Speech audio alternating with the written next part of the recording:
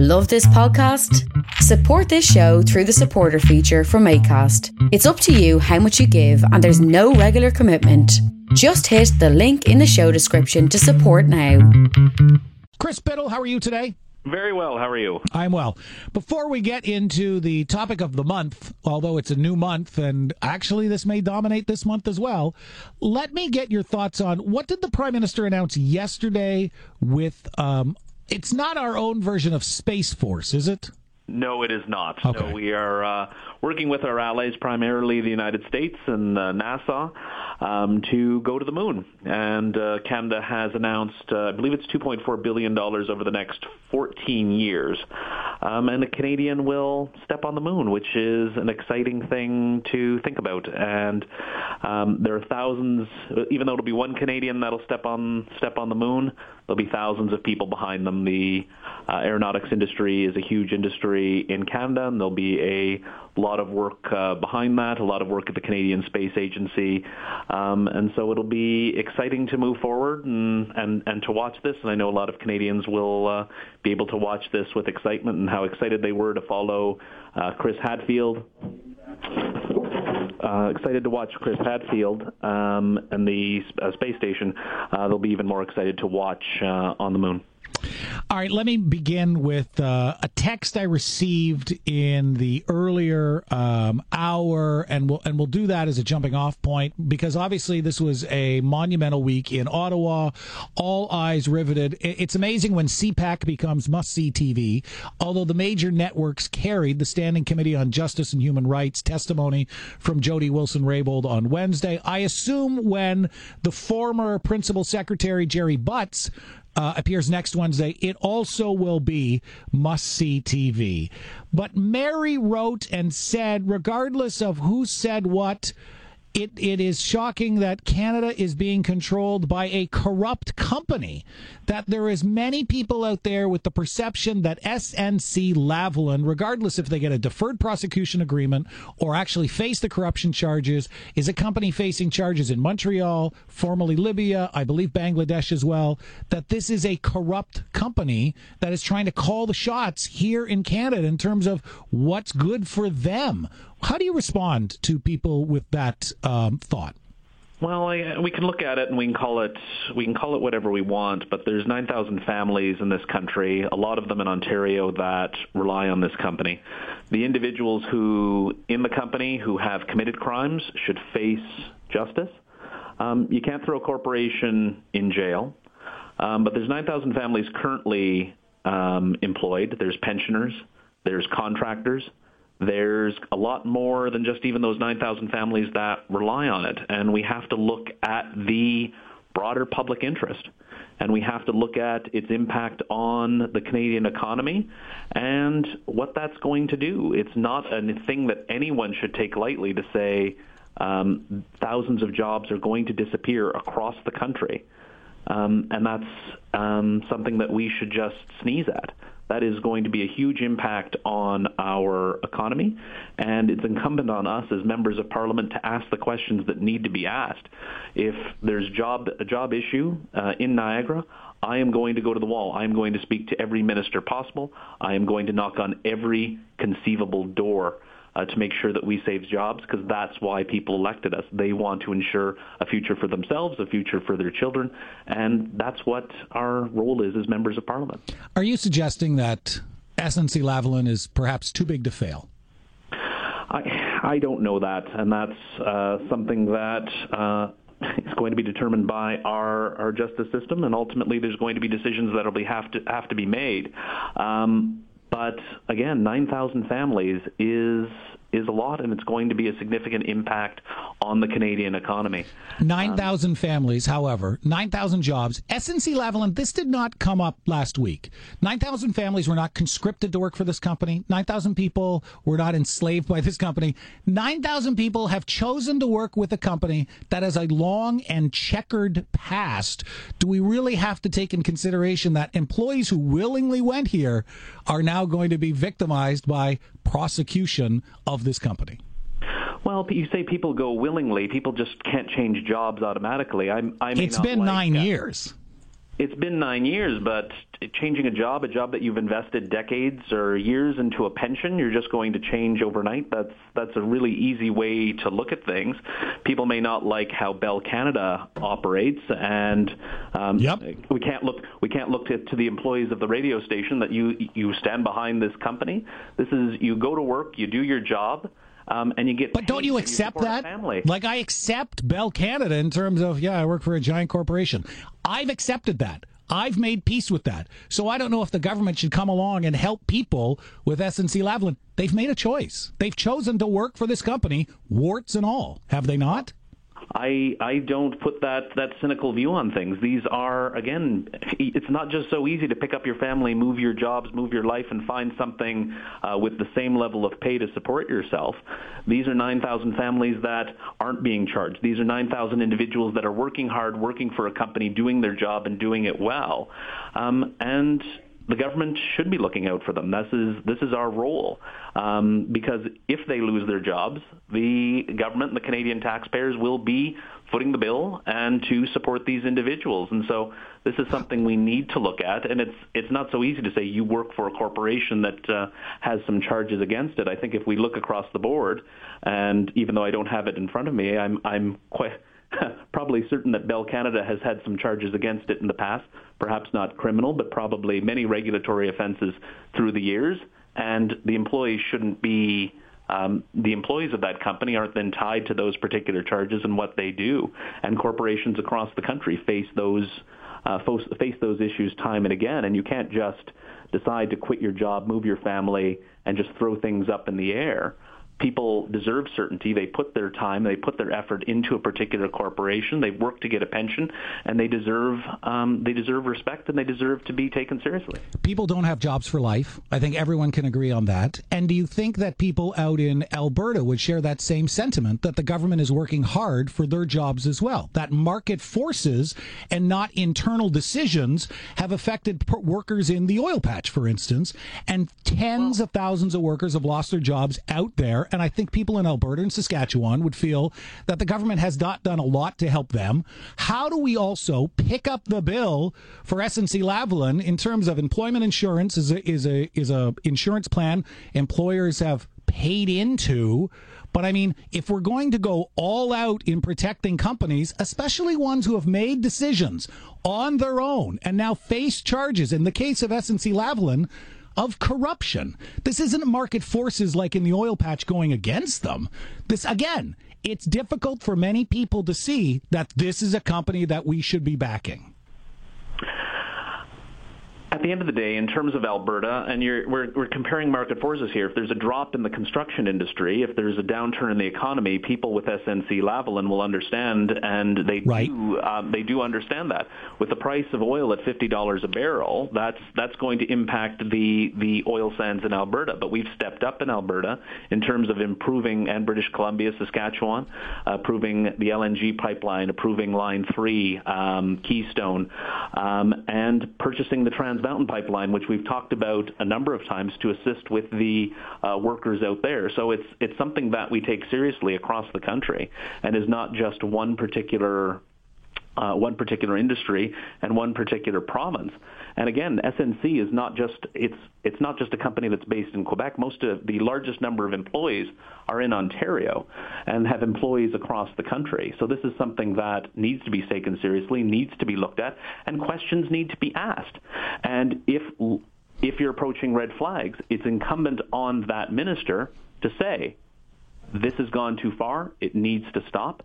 And that was never done to the Prime Minister, and it was never done with Cabinet. Don't you think, though, when she said, and now this is her testimony, and again, we only hear from one side, but she told the Prime Minister no. She repeatedly told people who approached her no. She eventually said, I need to put an end to this interference, to the clerk of the Privy Council, and said no. The Prime Minister said, well, we need to find a solution. I just don't think they liked the solution she gave them, which was, no, we are not asking the Director of Public Prosecutions, which is arm's length and which she can overrule. It seems to me that they just didn't like the solution that was given to them. And the answer was repeatedly, does it not sound like no in this case? When we look at the Shawcross Doctrine, and I know, and I've talked about this now a couple times this month on your show and Tim's show, and worry that people tune out a bit when we start talking about these types of principles. But it is incumbent on the Attorney General, and this is in Shawcross's own words, that it's incumbent on the Attorney General to take in all the facts. And we're talking about 4 meetings with the Attorney General over a period of 4 months. If things are changing on the ground, if there are options that remain to be open, that's something that should be brought forward. It should be something that needs to be discussed when there's so many families' livelihoods at stake, and it's something worth noting. And I, as a lawyer, if there was an issue and there was concern with my client, I would put it in writing and say, this is what we talked about. This is where we're going. This is a decision that needs to be made. When asked, Ms. Wilson-Raybould said there was no such letter. There was no documentation. There was no memo. There was no letter. There was no email that said, this is my final decision, and things will not be changed. During her testimony, she said she was open to more meetings, or she said that her chief of staff informed other people that she was open to more meetings and more discussions on the subject. This isn't black and white. This is an issue that we need to take seriously, we need to look at, and needs to be discussed, because people elected us in terms of the economy. We had great numbers this week in terms of poverty and poverty reduction since 2015. These are the things Canadians want to know, and they want us to deliver on, jobs and people's livelihoods. And these are the things that we go forward with on. And at the end of the day, she says nothing illegal had happened. No one directed her to do anything that she felt was improper. Let me bring up, though, Justice Rosenberg, Mark Rosenberg, references the Shawcross Doctrine. And he says the Attorney General must take into account all relevant facts, which is what you've pointed out, right? That here's everything to do with this case, including the effect of a successful or unsuccessful prosecution on public morale and order, which is, what's the public good? What is this good for the country or not? The Attorney General is not obliged to consult with Cabinet, but is entitled to do so. Any assistance from Cabinet colleagues is confined to giving advice, not direction, which we see in all the language. The Prime Minister repeatedly said, we did not direct her, we did not direct her, we did not direct her. So giving advice is fair game. Fourth, responsibility for the decision is that of the Attorney General alone. The government is not to put pressure on him or her. And that's where what is acceptable pressure? Calling, messaging, texting. When the answer is repeatedly no, I guess we come down to what is considered acceptable pressure. Direction, as everyone can agree, and the Prime Minister went out of his way to say, I did not direct the Attorney General, is clearly crossing the line of the Shawcross Doctrine. But is pressure, this is, I guess, where now we're going to have to make a decision. Was what she was facing pressure or not? And I guess this is the crux of the situation, is it not, Chris? Well, and you quote the quote that you made. There's the next paragraph afterwards is that Shawcross says that in some cases it would be foolish not to consult with your colleagues, and so it's incumbent on the Attorney General to have all of the facts, and it's Cabinet's role to come forward and says this is a significant economic decision, and if lines were crossed, if red flags were raised, it's incumbent on the individuals involved. And she in her role as the Attorney General is the lawyer to Cabinet. The Prime Minister is not a lawyer. Many of the members of Cabinet aren't lawyers, and those of us who are lawyers may not know the finer points of the role of the Attorney General. It was not brought up in Cabinet. Cabinet meets every Tuesday. It was not brought up to the Prime Minister that this was not appropriate, and nothing was heard about it until she received and accepted another role in Cabinet. That this was a decision that remained open. Facts were changing. Prosecutions are fluid things, and facts need to be brought forward. And ultimately, there is no memo, there is no document, there is no conversation, which was there are to be no more conversations. The decision is final. The only thing is, of course, this is why you have conversations in person. Don't ever put anything in writing. Everyone knows that. Don't put it in an email. Don't put it in a letter. Everyone knows you have conversations. So this is where, when you look at, and again, the feeling of the Canadian public, which I get a small sample of every day, seems to look at her testimony with her note-taking, with the ability for her to document dates and times and individuals. This is what was said. And probably as a Crown, and you obviously know the court history, or you obviously know how the courts work. So as a Crown attorney for British Columbia, and now as the Attorney General, a copious note-taker. And when and the people believe what she said, that this is what happens, this is what was said. And when you get to the principal secretary, also not a lawyer, the chief of staff, also not a lawyer, talk about, we can't do this without interference, that we're going to have to do this. Both of them mentioned in the same meeting, there's going to have to be interference here. And while it's not illegal, right, I hope our standard of hasn't fallen so far as, it wasn't illegal, right? It wasn't illegal. Cheating on my wife, also not illegal. It's not appropriate, though. So are we down to what's appropriate, what's illegal? Like, is this our standard now in terms of what can be said and what can be discussed? Well, at the end of the day, two people can go into a meeting and one person can believe that the conversations were inappropriate and the other person may believe that it was appropriate. Fair enough. And I think we have that distinction here. But ultimately, if someone is a copious note-taker, and I respect that as a lawyer, Are you a copious note-taker? I was much better when I was a lawyer because you have a lot of cases. Things are always on the go. You have to be able to go back and rely on some detail that happened. But at the end of the day, and when I talked about doing letters as a lawyer, you want to be able to point back to your client to say, aha, this is the letter I gave you. Remember when I gave you this legal advice? Here it is in a letter. Here it is in a memo that I gave to you. This is what was said. This is when it was said. And in this case, it was incumbent on her to bring that matter forward. And ultimately, we heard from her testimony. At all times, the Prime Minister said it was up to her. It was her decision, and that no one wanted to cross the line. But again, it's ultimately up to us as members of Parliament to look at those families and say, we're going to keep asking the question. And I think 4 meetings with the Attorney General over a period of 4 to 5 months, I don't think is a lot to ask of a minister's time when 9,000 jobs are on the line. And again, and I'm sorry to sound like a broken record, but if there was a truly final decision, that should have been in writing or communicated to the Prime Minister or to the Cabinet as the Cabinet's lawyer, and that wasn't done. Let me go to one final quote. In her testimony, she says, I was quite taken aback. My response, and I remember this vividly, and this is in a one-on-one meeting with the Prime Minister, was to ask the Prime Minister a direct question while looking him in the eye. I asked, quote, are you politically interfering with my role, my decision as the AG? I would strongly advise against it, to which the Prime Minister said, no. We just need a solution. And my thinking is the Prime Minister just didn't like her solution. That it's a matter of, no. She said no. In her testimony, she repeatedly said no, and they keep looking for a different solution. I guess, to your point, they need to be in writing? Well, ultimately, at the end of the day, and I'll give it a local example. I was a big proponent of single-event sports betting, and I lobbied heavily the Minister of Justice and Attorney General to support a private member's bill that would allow that, because that meant more jobs in Niagara. And I knocked on every door, and I kept going at it. And I was told, no, it wasn't going to support that. But I kept going.